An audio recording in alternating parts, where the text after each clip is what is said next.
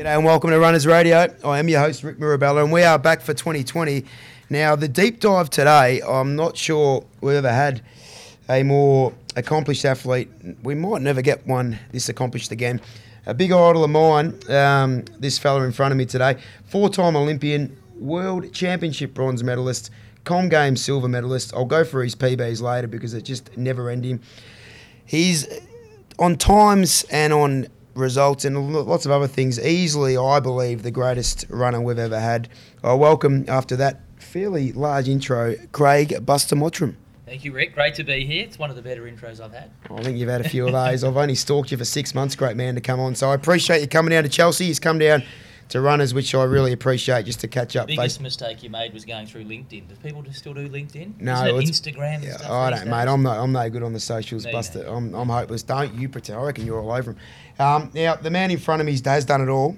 Today we'll just have a bit of a deep dive into his life from growing up in Frankston and coming over from England eventually with the parents and all. We'll go through that, and then we'll get into what it took for him to be at the very pointy end, and for a good 7 or 8 years, the only non-African to just compete, let alone beat them. When I go through the list of names this fella beat, I think it's easily forgotten, and people now, because of the breaking two and all these things, know a lot more mainstream, a lot of these distance runners, but you wait and hear the story about Buster.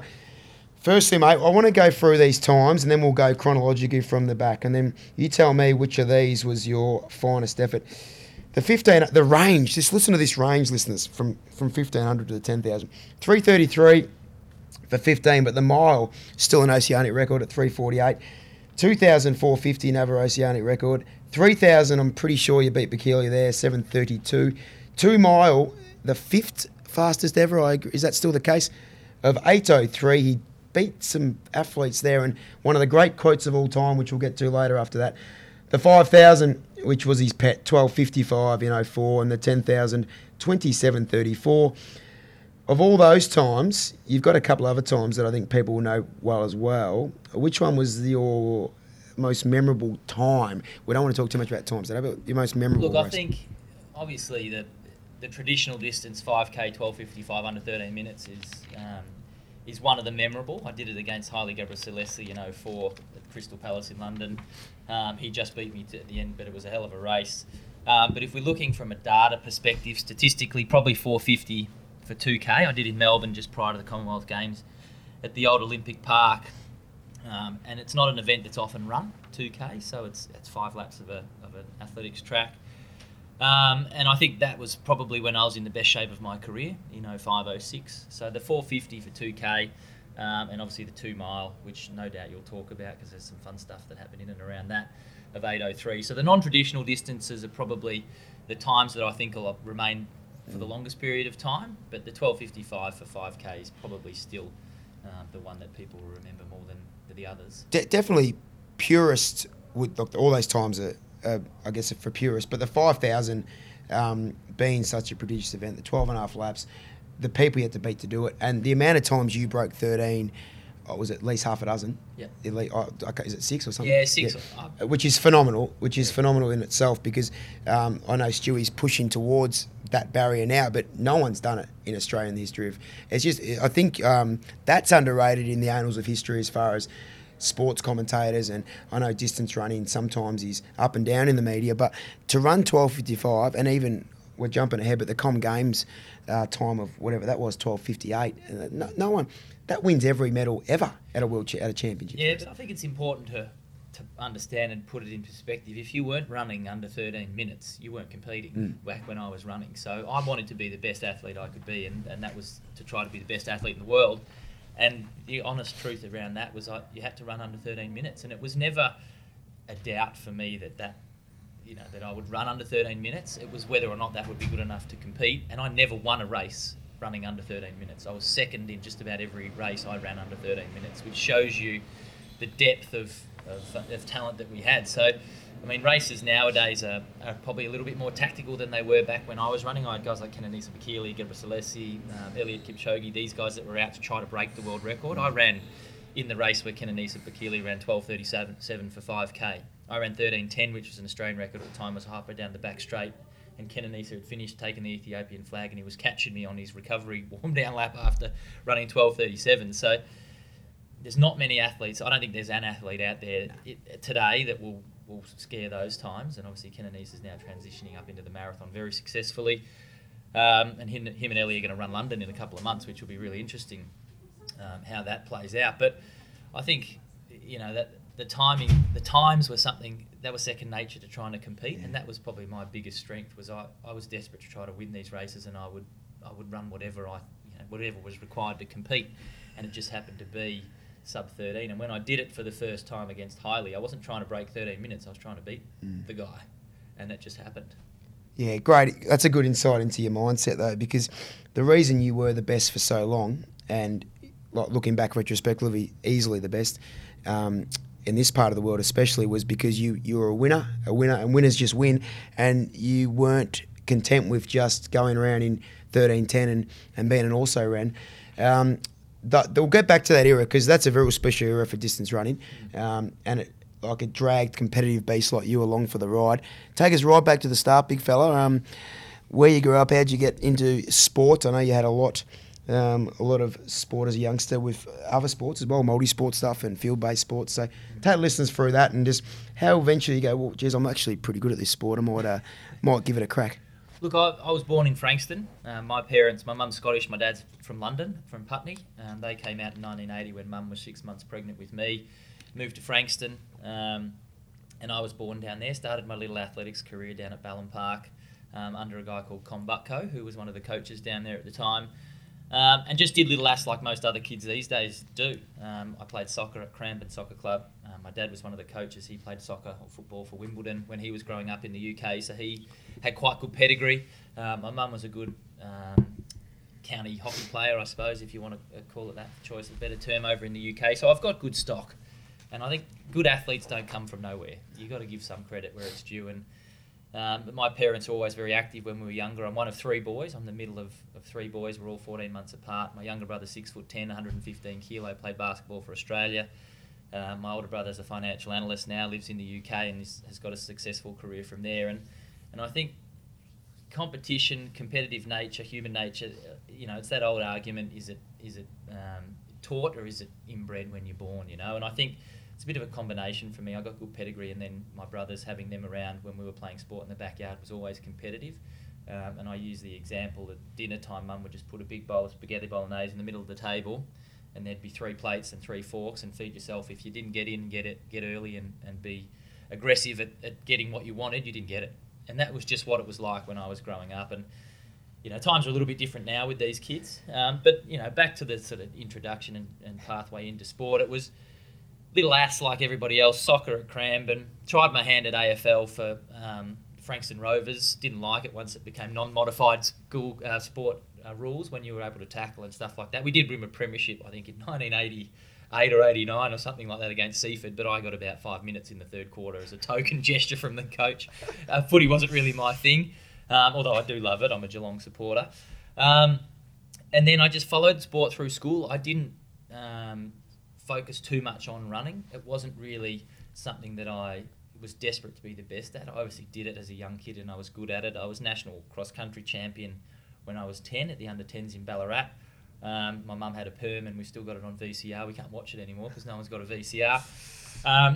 Look, running for me was always something I did. I was always good at it, but it was never something that I focused on. I was just one of these kids that tried everything, did everything, was very competitive at everything I did. But I wasn't always the best at it. I would just try and try. I didn't like not being the best at something.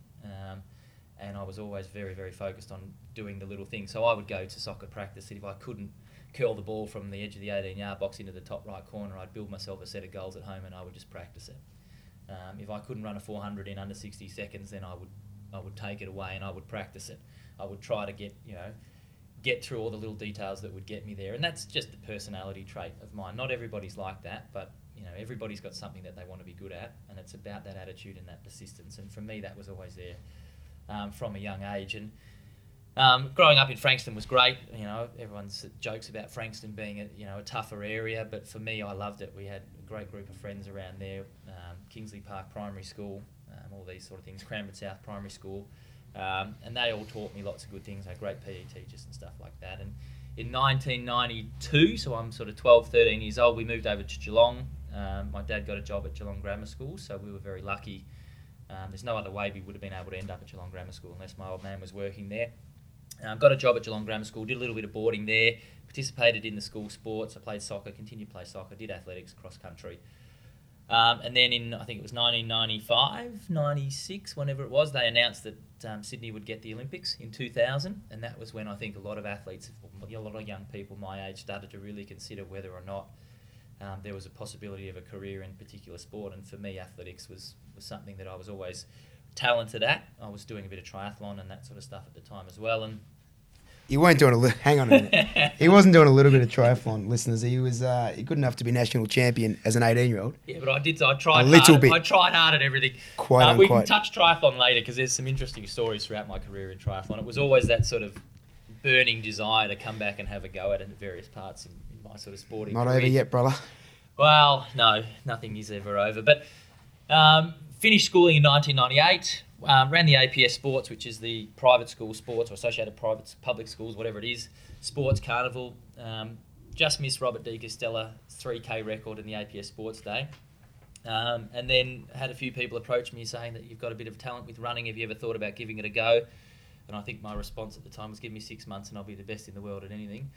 I was young and arrogant. People misunderstand arrogance and confidence. And I think at that age, you don't quite know the difference either. You just sort of shoot from the hip. And I think that was always my personality. And then obviously we had the Olympics in 2000 and my goal was to qualify for that. And I did within 12 months of leaving school. I ran 13:26, I think, for 5K in Battersea Park in London, qualified for my first Olympics, and off I went. And to be quite honest, we do a lot of work in schools now and have a lot of, not associations, a lot of influence and input over a lot of young athletes in various sports now. And I always stress to them and their parents that you don't need to specialise in sport until you're getting up to that 17, 18 years old. If you've got a very good foundation of skill, knowledge and acquisition that you've gained through trying everything when you're younger, once you know what you want to do, you can make that transition really quickly. Athletes, parents, just play that plus part over and over and over again. It's so crucial. I don't know how many times we've said it on this. There's no need to specialise. And the Americans do it really well as well, a lot of the American distance runners in colleges. So that's magnificent. We'll get on to what Buster does later because he's doing some great work within all of Australia, really. So you get to Sydney, the greatest place on earth, the Olympics, the sporting mecca. Tell me about the village. I've got a good mate that went there as well, Chris McCarthy. Tell me about he's a little injury prone, the big K-Mac. I grew up with him doing a little ass down at Ballon Park, legend. He went there as a 20-year-old or 19-year-old as well. So tell me about the Olympic Village. Buster's, he's a young kid out of bloody school. Life's magnificent. You got these superstars. I'm not sure who you would have saw him, but I don't know, you got the Dream Team, you got all these kind of guys. Like obviously Gabriel Celeste at his peak. Tell us about the village and your experience at Sydney. I sense you're lining me up for something here, are you, Rick? You've spoken to Chris?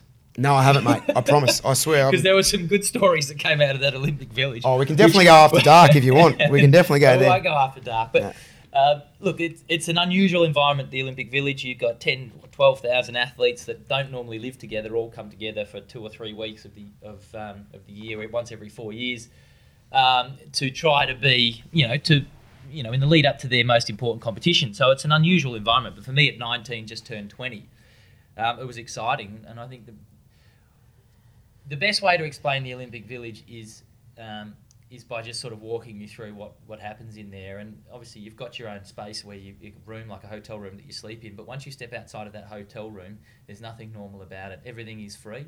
So you go to a vending machine, you don't put $1 in to get a Coke, you just push the Coke and it comes out. You want a Powerade, you just take it. There's coffee cartel people everywhere. You want a coffee? No worries. Flat white. You want a muffin? Yep, no worries. It's all free, whatever you want. You go into the marquee, the dining hall, which seats 5,000 people. It's as big as this whole area that you've got here where your headquarters are. And you'll have the Dream Team, Kobe Bryant, Michael Jordan, Roger Federer, whoever, the best athletes from around the world, Usain Bolt, whoever it might be at that particular time, all sitting down and and eating together, and you've got McDonald's, KFC, all the fast food chains, which the Americans eat, funnily enough, and the swimmers actually eat it quite a lot because there's a lot of fat in that, and it helps them recover between their multiple events. It keeps their body fat up, which keeps them buoyant in the water, so I'm told. And I remember, we're not talking so much about Sydney, but I remember in London in 2012, we were sitting in the dining hall, and LeBron James walked in, and Kobe Bryant was there, and all the Dream Team guys were coming in. They went to the McDonald's and they ordered their meals. And at this particular time, the Dream Team, the US team, was staying off-site on a boat for security reasons. They weren't actually staying in the village. And they got asked the question by the media with them, why do you come into the village to buy, to get McDonald's? You're earning 50, 60 million a year. Why don't you just freaking get it out on the street? And they said, because it's free, man. Everyone loves free stuff. So they go into the village and they just get their free stuff. That's unbelievable. But look, it's an unreal environment. It's just a real environment. It's not something that's sustainable for a long period of time, and a lot of athletes don't cope well with it, myself included. I didn't like it. It was very claustrophobic.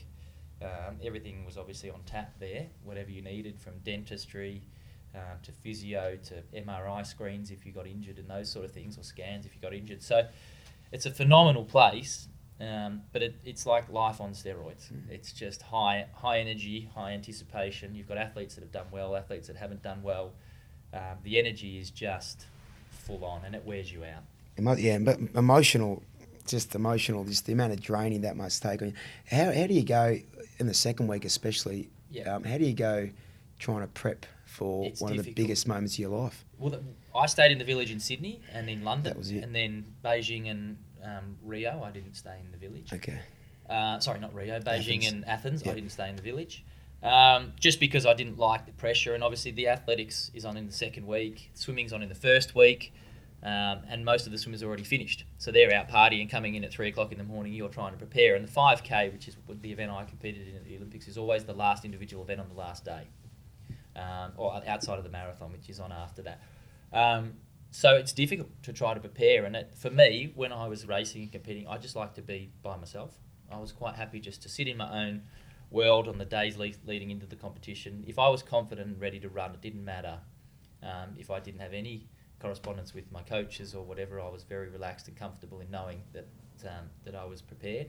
We're in the village, very difficult to do that, very difficult to get away. You've always got, as I said, those mixed emotions of other people that are competing. So in particular in the second week, and believe it or not, at the end of the second week, the officials, the volunteers, the athletes, everyone's over it. Everyone's getting tired, everyone's ready to go home, and you're emotionally spent, and I haven't competed yet. So I'll get up in the morning of my day to compete, and the village is, a little bit run down, a bit flat, and, I'm still trying to get ready for the most important run every 4 years. So from that perspective, it's really difficult, and I think it takes good planning, good coaching, good strategy to put in place the process that's going to get you through that. The other challenge that people sort of don't quite understand around that sort of thing is the cities that host the Olympics are on lockdown. So if you're an athlete, you're trying to get to the stadium where you're competing, the only way you can get in there is from the village, because they've got chaperone lanes with the buses that go to and from the villages. So there's all different routes that the buses go.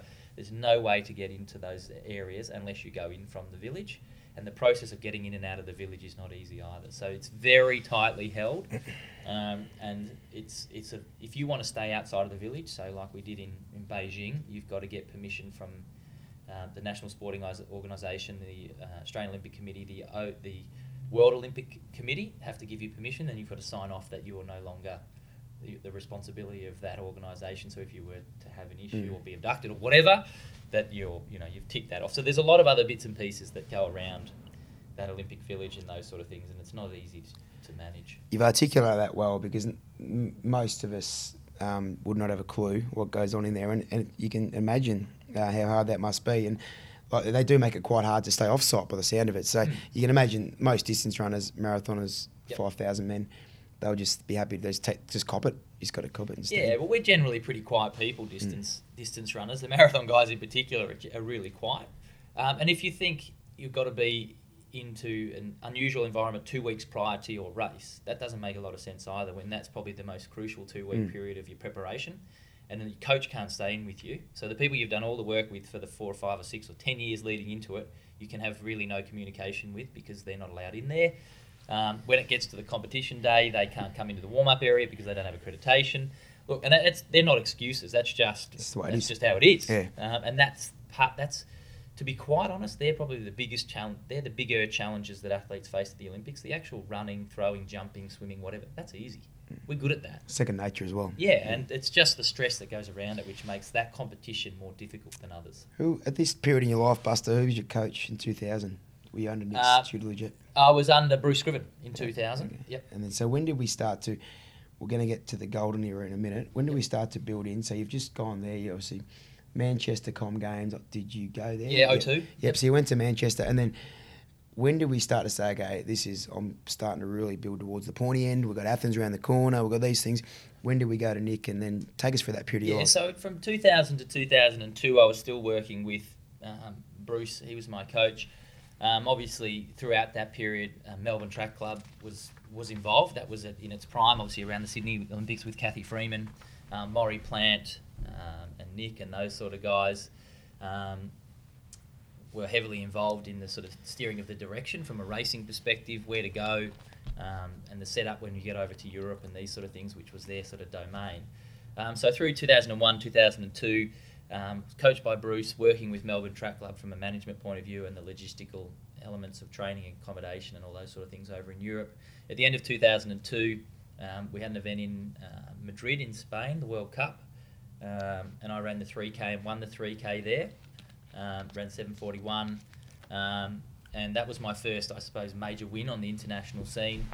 I just bought a house, my first house actually in Geelong, just prior to winning that race. So the idea was to sort of come back, base myself in Geelong, which is where I was living with my mum and dad at the time, and move into the new house and set myself up there. But as it turns out, I moved on from Bruce Scriven to be fully invested with the Melbourne Track Club sort of setup, and that meant I moved up to Melbourne to train in Melbourne full time.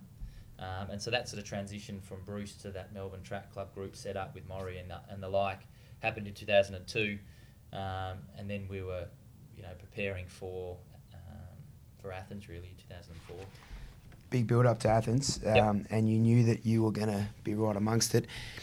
Tell, was it 03, 04, the racing in Europe? How did you find it, and how were you feeling with your body? I know that 03 period you were in pretty good shape. Yep. And is that the World Cup win again? 03, Bikili? Is that the 03? No, so that was in 08. Oh, so, that's right. So the first. So take us back to Athens then. Take us back. Sorry, 06 was the World Cup against Bikili. So generally, the World Cup's every 4 years. So I had it in 2002 in Madrid. And won that, and then off the back of that, obviously there's the snowball effect. Success continues to breed more success, and obviously the training continues to improve, and changes are made, and environments are set up in a more professional way, and things like that. And so in 03, it was really a building year for me. I had a bit of downtime at the end of 2002 to consolidate everything, and then in 03 it was a building phase, trying to get back into racing over in Europe, experience some different setups from a tactical perspective, and just mature as an athlete, I suppose, under that more guided tutelage of the Melbourne Track Club setup. And 03 is not really that much on those sort of years. The year preceding the Olympics is generally a little bit quieter, so athletes are trying different things and getting themselves set up for those Olympics, which in this case was in 04 in Athens. So I ran the World Championships. Sorry, I didn't run the World Championships. They were in Paris in 2003. I ran the World Championships in Canada in 2001. I went and commentated the World Championships in 2003 for SBS, which was another one of those sort of experience things. And I remember watching Gebrselassie and Bikili run the 10K at the World Championships. I commentated it with Bruce McAvaney and Dave Colbert, I think, at the time. And Bikili and Gebrselassie ran 12:57 for the second half of a 10K. That's ridiculous. And I remember calling it, and Bikili was actually jogging, encouraging Haile Gebrselassie to keep up with him, because Haile wanted to get a medal, obviously, and Bikili wanted to go 1, 2, 3 Ethiopia. So he was keeping the other two Ethiopians together while running 12:57. And for those that don't know what that is, that's 62 seconds a lap after already running 5K, and which is phenomenal. And I remember at the end, I don't know if it was Bruce or Dave, one of them turned to me and said, "What do you think about that?" And I said, that's fucked, excuse my language. Nah, that's right. Not on air. And they said, "Why is that?" And I said, "How are you supposed to beat guys like that can jog around in 12:57? And whether you believe it or not is irrelevant. They're the guys that I had to compete against. Whether everyone's viewing of those sort of things, those sort of results cynical at times. Cynical at times is different, but at the end, and my approach to all that was that the reality is whether they're, running slowly or fast, I have to compete with them no matter how quickly they run. So it's really interesting watching that and commentating on that, and then actually next year, the following year, having to go and run against them, and that was a really interesting insight for me. Handy bloke that won the 5K at that meet as well. Was that Kipchoge's gold as an 18? Yeah. So he's one of few. Elliott's obviously, he was very good on the track. We raced a lot over my years and his years on the track. He beat me far more times than I beat him, and he's just a legend. He's a good guy, really nice guy.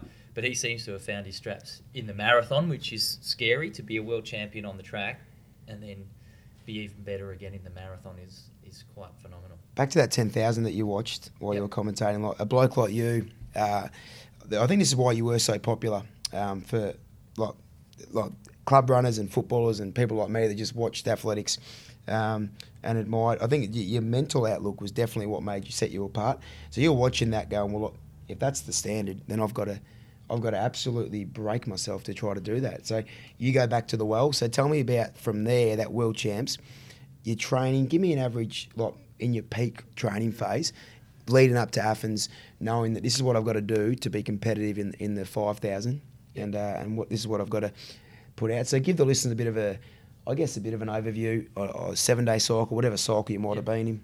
Look, I think it's important to understand being motivated and being driven to try to run as fast as you can is one thing, but being able to do it in a manner in which is controlled and sensible is the most important thing. So my desire, my determination and desperation to be the best I could be was probably one of my biggest assets. But I think the biggest asset was that I surrounded myself with good people that had good experience and were able to do it in a way that controlled it, so that I didn't go from 0 to 100 overnight. It took time to build there. But an average week for me, probably 03, 04, 05, that sort of period, varied obviously throughout the year depending on what we were doing, but we would run about 160 kilometres a week. Mind you, this is without the Garmin technology or those sort of GPS tracking systems back then. It was just done by handwritten diary, and we think it's about that far. We didn't really measure it, to be quite honest, that much. But knowing what we know now, I'd say about 160 kilometres a week, of which we did a 7-day cycle, 3 quality sessions a week, 2 long runs a week. So the quality sessions would be 1 track, 1 hill, 1 threshold, that sort of thing, depending on the time of year. Track work would, the volume on the track, so the main part of the session would be anywhere from 5 to 8K, and it would be different repetitions depending on what time of the year. So for a sort of off-season or pre-competition phase, not pre-competition, sort of base building phase, I suppose, would be something like mile reps, 2K reps, 1,200 reps, that sort of stuff. Once you start to get into your pre-competition phase, you start to get a bit more specific, 800, 600s, that sort of stuff at race pace. And then once you're into your really focused competition stuff, the reps would range, obviously, depending on what you're trying to get ready for. And I think it's important to train specifically for what you're trying to get ready for. For me, the major championships, there was a heat and a final, so you had to get out of the heat to make the final. If you didn't get out of the heat, you didn't run the final. To get out of the heat, you had to run under 2:30 for the last K. So we knew all these different bits of information, so it was about training appropriately to be able to get the ammunition required to deal with that. And to do that meant, the training was quite specific at various times of the year. So you got your 3 sessions a week, and then outside of that, it was all aerobic running, much like what you would be doing with your guys and girls here. It's your specific base training for race preparation and competition, and then the rest was aerobic base building, which is really, really important. It is extremely important. And tell the listeners who sometimes struggle to get out of those grey zones, or just give them an idea of an easy recovery run pace compared to what we know. We've got to race at 2:30. So you're racing at 2:30 pace. Give this an idea of your easy jogs on a Thursday Arvo recovery run. So the problem we have today with training and things like that, we have so much data readily available on our wrist with our watch. So people look at easy runs and they look at K pace. How fast are they running on an easy run? I should be running 5-minute Ks. I should be running 5:30 Ks, 6-minute Ks, 4:30, whoever, depends on who it is. That is really, for mine, irrelevant.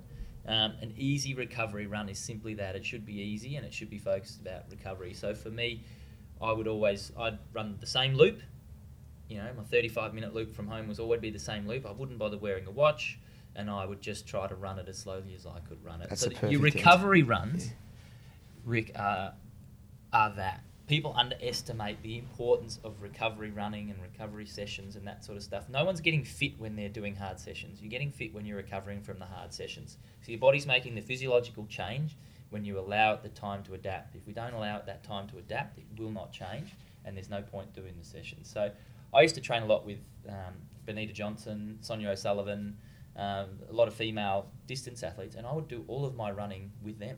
And people would always say, why don't you go and go to Kenya and train with the Kenyans, or go here? And I go, because I don't need to. I've got a good sense of what my body needs to do, and I'll back in what I'm doing and how I'm doing it to be the best that I can be. And I don't think stressing myself too hard every day is appropriate.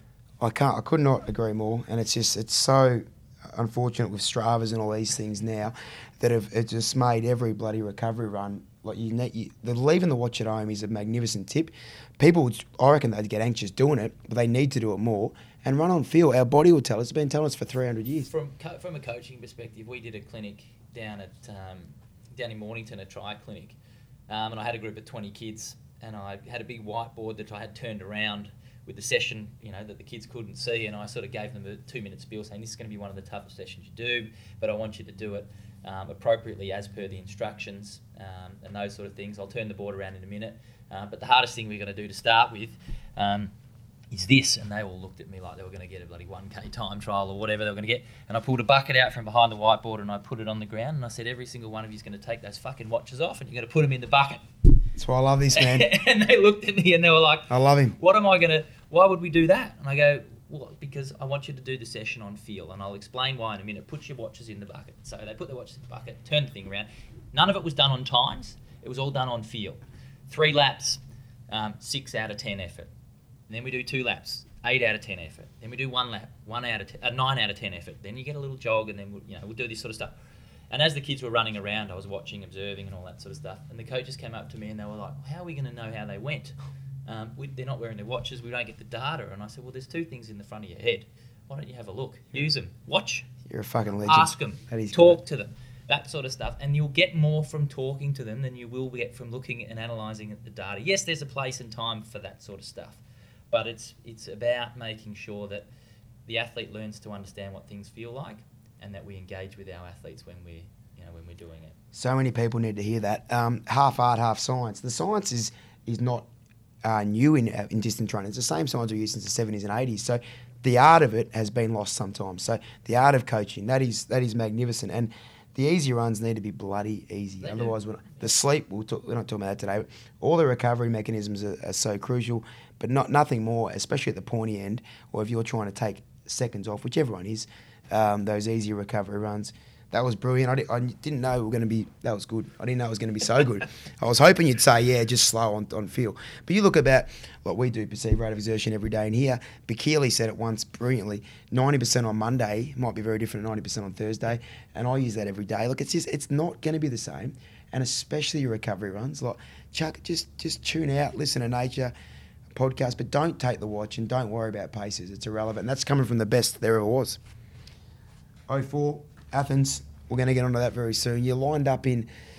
So you've done all those weeks. We heard about the staples, the 3 qualities, the 2 long and the easy running. He's and again, doesn't have to travel anywhere, doesn't have to. He's got Falls Creek and he's got Benita and some of the great Australian distance runners of all time. Nick Beddoes in charge at the moment. We get to Athens, and this is, in my opinion, the greatest era of distance running ever. I know the 60s and 50s and that were great, but this is legit. The 5,000 metre final of this Olympics, like if there's been a better field, I'll run naked because I don't reckon I've seen one. The man in front of me was good enough to come 8th and he was on the way up. But tell us about that day and we'll, listeners, sit back. Yeah, look, it's an interesting experience, Athens, because just prior to that, that's when I ran 12:55 against Hiley. So I was in good nick. I was ready to go, qualified for the final quite comfortably, and knew that all things going well, I could finish in the top 8. On paper, I was probably around 7th, 6th, 8th, that sort of spot. But then you always hope that 1 or 2 of the other guys have a not such a good day and that you might be able to sneak a bit further up. But yeah, we've spoken about the village and things like that. It's a stressful place, especially on the morning of an Olympic final, when at 8 o'clock that night you're going up against the best in the world in front of the entire world, and everyone's watching, and that weighs on you. And I didn't sleep that well the night before. You try to sleep as long as you can the morning of a race, so that you're as rested as you can be, and you kill as much downtime as you can, because there's nothing you can do on race day other than rest and wait. So I got up, went to the dining hall, had my normal breakfast, did a little bit of a jog, and then we made our way over to the track, probably about 4 o'clock, I think, over to the main stadium, and warmed up. And it's a surreal experience when you've got guys like Bekele and Hicham El Guerrouj, who'd won the 1500 earlier in the week, all lining up in a race, and then you've got a white guy from Australia who's a foot taller, who... and I was experienced at this point and all that sort of stuff, so there was really nothing wrong with that side of it. But it's still, you've got to pinch yourself occasionally to appreciate how lucky I was at that time to get those opportunities to run against those guys, and they're all earned. But I remember standing on the start line of this particular race, and I try to, and I did it in London better than I've ever done it before, appreciate where I actually was, because I knew at that time that this would probably be my last Olympics, so I looked at the flame and all that sort of stuff. And I did it in Athens as well. I got out onto the track, and you do a few strides, and everyone's sort of nervous, right? You're basically shitting yourself. You have a look at the flame, and you go, oh, yeah, that's pretty cool. And you try to pretend that you're interested, but you couldn't really give a shit. You're just trying to focus on the race. But you're trying to take it in. Everyone says take it in, enjoy it, but you're focused on what you're trying to do. And I remember on the start line, I was standing there, and I looked one way, and I had Bekele. I looked the other way, I had El Guerrouj and Ali Saidi, Shaheen, and all these sort of guys that were in there. Phenomenal field. And the starter says, on your marks, and we go down, and I'm thinking, shit, I forgot to brush my teeth. That's a bit of a it's a bit of a tradition. Yeah. So I normally brush my teeth before I go to the track and that sort of stuff. And obviously with everything that was going on that day, in the lead up, you don't strike me as the kind of bloke that'll waste too much mental and nervous energy on too much, which is one of the keys to success. It made me laugh, made me smile, and then that's what you're thinking about, and it relaxed me. And I think if you can be in that state of mind where you're just relaxed and in the moment, it's the best. You just let it happen.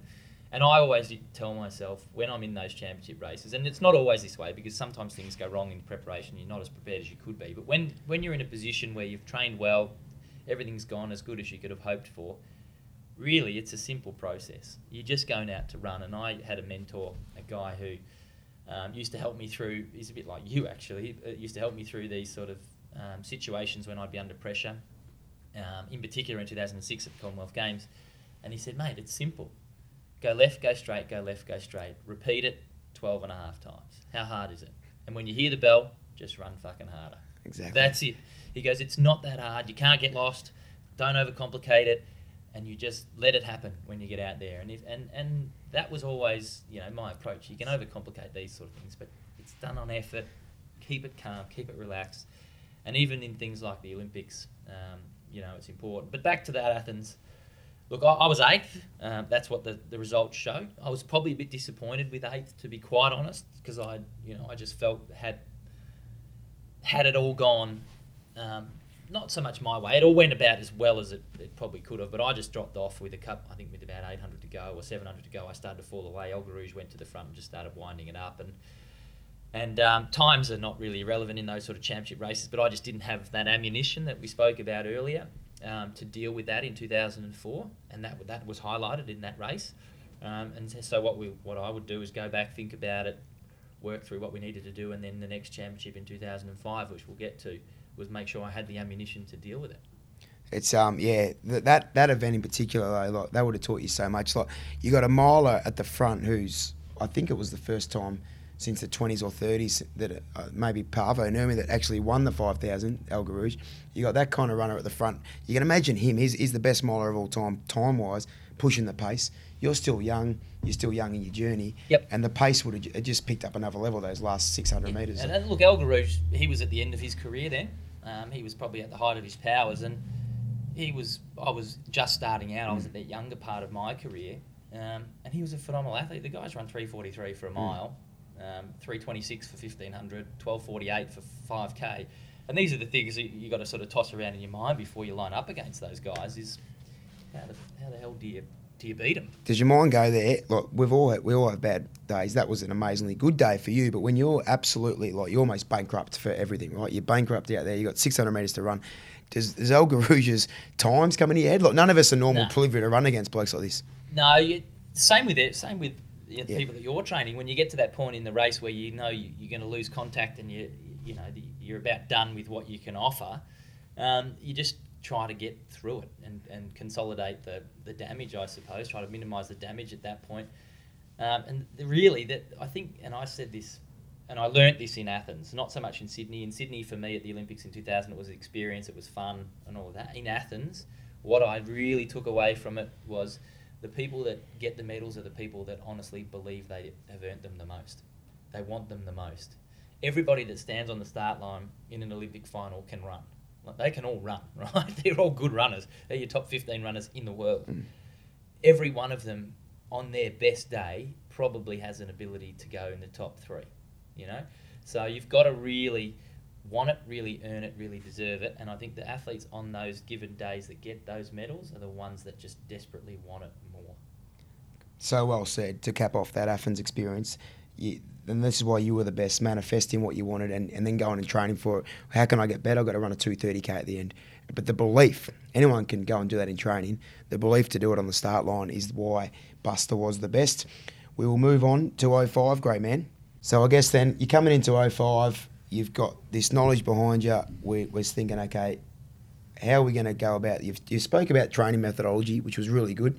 And I guess, did you have much input in your programming, or did you just kind of switch off, let Nick or whoever else run that? I did, in the sense that I was very proactive in the feedback that I gave. So, after sessions, I would say I felt good, felt tired, wasn't coping with the load, that sort of stuff. I never designed the sessions per se, but the feedback that I would give the coach, or my coach at the time, I would imagine would have been taken into account and would have guided the remainder of the week or the remaining sessions. It was always the honest feedback, and a lot of kids and athletes these days, hey, how'd the session feel? Yeah, good. You saw, no. They're not really proactive in reporting how they're going. And I think from a coaching perspective, now that the shoe's on the other foot and I'm dealing with it as a coach, the more information an athlete can give you, the easier it is to coach them, because you can actually structure the training accordingly. You don't necessarily have to tell the athlete that you're going to give them an easier session or back them off. You just make the change and then let the athlete go and do the sessions. But we knew off the back of 2004 what I needed to get better at, so it was pretty easy, to be honest. And you've got it out in front of there. To get a medal, you've got to do this. Just that simple. So the World Champs, which for the general pop aren't as right up there, but for most sports lovers, the World Champs are exactly like the Olympics. Exactly. Like, there's obviously that prestige factor is still there. You got all the best athletes are there. Everyone's there. And a young bloke from Melbourne was in the final, and that was one of the greatest races I've ever seen. It certainly inspired me as a young runner. And this is when I think, I always looked up to you. But then when you did that, and that last 100 metres, which I implore the listeners to view, the last 100, he looked gone 3 times. You did look gone 3 times. And in lane 1, he just pops his little mullet out and just gets the job done. And the same bloke we talk about, Kipchoge, was 4th that day, I think, and Limo won the race. But a bronze medal, and this is massive as well, the only non-African to win a medal at the World Champs since 1987. That's just a ridiculous stat in itself. So tell us about the race, the lead up. Tell us how you felt. We acknowledged from 2004 that the guy that won the Olympics in 2004, Hicham El Garouge, is the best 1,500 metre runner to have ever lived. So we took the assumption from that in major championships, if the best 1,500 metre runner will be probably the hardest to beat in a 5K final at the Olympics. It's just the way, or the World Championships, whatever it is. It's just the way those races go. There's no pacemaker, so it's a bit more tactical early, and then it winds up, and it's a mile kick down at the end. So I got better at that 1,500 distance, and prior to the World Championships in Helsinki, ran a mile in Oslo and broke the Australian mile record, and that's when I set my 3:48 PB for the mile.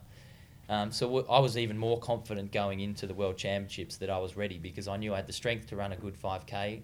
If it was under 13 minutes, I could deal with that. And I could deal with the kick down, which I couldn't quite deal with in 04 in Athens. because I'd improved my 1,500 mile ability. So I was ready to go. The heat of the 5K in Helsinki is on a Thursday. We qualified in 13:12, which was probably the easiest 13:12 I've ever run in my life. And I remember off the back of the heat, I went back to... That's a good feeling. Yeah, I was ready to go, Rick. It was what you call a purple patch in running. I was going to be fucking hard to beat. And we didn't stay in the village just for that reason. I was ready, I was confident, I knew where I needed to be and what I was doing. So I stayed out in a little hotel in the middle of Helsinki, just with my coach and whatever else, and a few other people.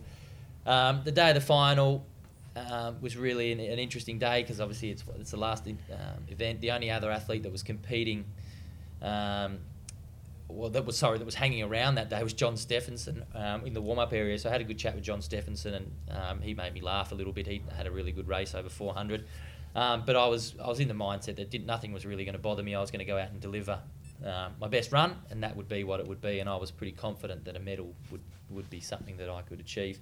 And I remember walking in Helsinki. You go underground through a big cave, through a mountain, and then you pop up next to the stadium, and then you go into the back of the stadium where you go into the call room before you go out onto the track. And as we were walking in, there was a camera that was watching the athletes, and as I walked past, I was walking with my coach, and the camera sort of zoomed around us, and we both joked, and I said, "Oh, it's interesting that they're watching us." And he goes, "It's because you're the only fucking white bloke in the race. People are interested, and about a foot taller than everyone else. People are interested in what you're about to do." And then he said to me, "Is there anything in the lead up to this race that you would do differently to be better prepared today?" And I thought that was an interesting question from a coach going into the call room, because he was obviously confident there was nothing more we could do, and he knew that I was confident. And I said, "Yes, there is." And he goes, "Oh yeah, what's that?" And I said, "Well, I got a fucking parking ticket in the UK about 2 months ago. I wish that never happened." Can you take that off me, please? and we had a laugh. And again, saying back to the brushing of the teeth, I knew I was in a good space. I was happy. I was relaxed. And it was just another training session, go out and deliver. So I got out on the track, did the race, started off relatively slow, so it was a bit of a jog around, which didn't really play into my sort of strengths, but very hard to go to the front too early in one of those races and build it up. But my strategy, and anyone that's watched that sort of Big Mzungo DVD will have heard this before, but the strategy was always to get on the back of Eliud Kipchoge at the bell. We thought he was going to be the guy to beat. So, and from a coaching perspective, when I was running, I always liked really clear, simple instructions. Follow this person, get on the back of this person, run at this pace, and compete. That's it. Don't overcomplicate it. So it was always going to be get on the back of Eliud Kipchoge, and at the bell, race. So at the bell, I was on the back of Eliud Kipchoge, exactly where I needed to be, and I was in the right spot. If I was good enough, I was in the spot to win the race. Got down the back straight, and we were going. We were moving probably 53 second pace for the 400 down the back straight, 54, whatever it is. And at that pace, it's really hard to pass people. So at 53 seconds, to get past someone, you've probably got to drop a 51.8, 51.9. It's a second difference to get from behind to pass. So I tried to pass Saleshi Sahini. I'd gone past Eliud at this point and tried to pass Saleshi Sahini and get to the front with 200 to go so that you got the inside running around the turn. And because of the pace and because of how slow it had been early on, everyone had fresh legs to be able to kick. So everyone was moving really quickly, and I couldn't get to the front. So I had to settle in behind Saleshi. And at that point, I started to tighten up, and I knew with about 150 to go that was happening. And it's when you start to tighten up, you kind of have to back off a couple of percent to loosen up again and squeeze again. And in a training session, that's really easy to do. In competition, when you can see the guy you're trying to beat slowly getting away from you, and you've got people coming up on your shoulder, it's totally against the grain to try to slow everything down and relax. At that point, you just, I got to go. And so I was tightening up, and then I came into the straight, and Ben Limo shot past on the outside. We didn't predict Ben Limo to be the guy that would win the race. And he ran away with it, to be quite honest, quite easily in the last sort of 60, 70 metres. And I went from second into the home straight to third, and then to fourth. Eliud Kipchoge got around me again going into the straight, into the halfway down the straight. And then I just remember thinking, my parents were over there as well, and I just remember thinking, fuck, I can't come fourth because that's just not what I came here to get. And I fought harder because I'd had that moment of doubt, I just let myself relax a little bit, and then I came back into that sort of realisation at that point, and this all happens in 2 seconds. I got to go. I can't come fourth, and I've got to be desperate. The people that get the medals in these races are the people that are the most desperate, and so I did. I went, and I could sense it happening.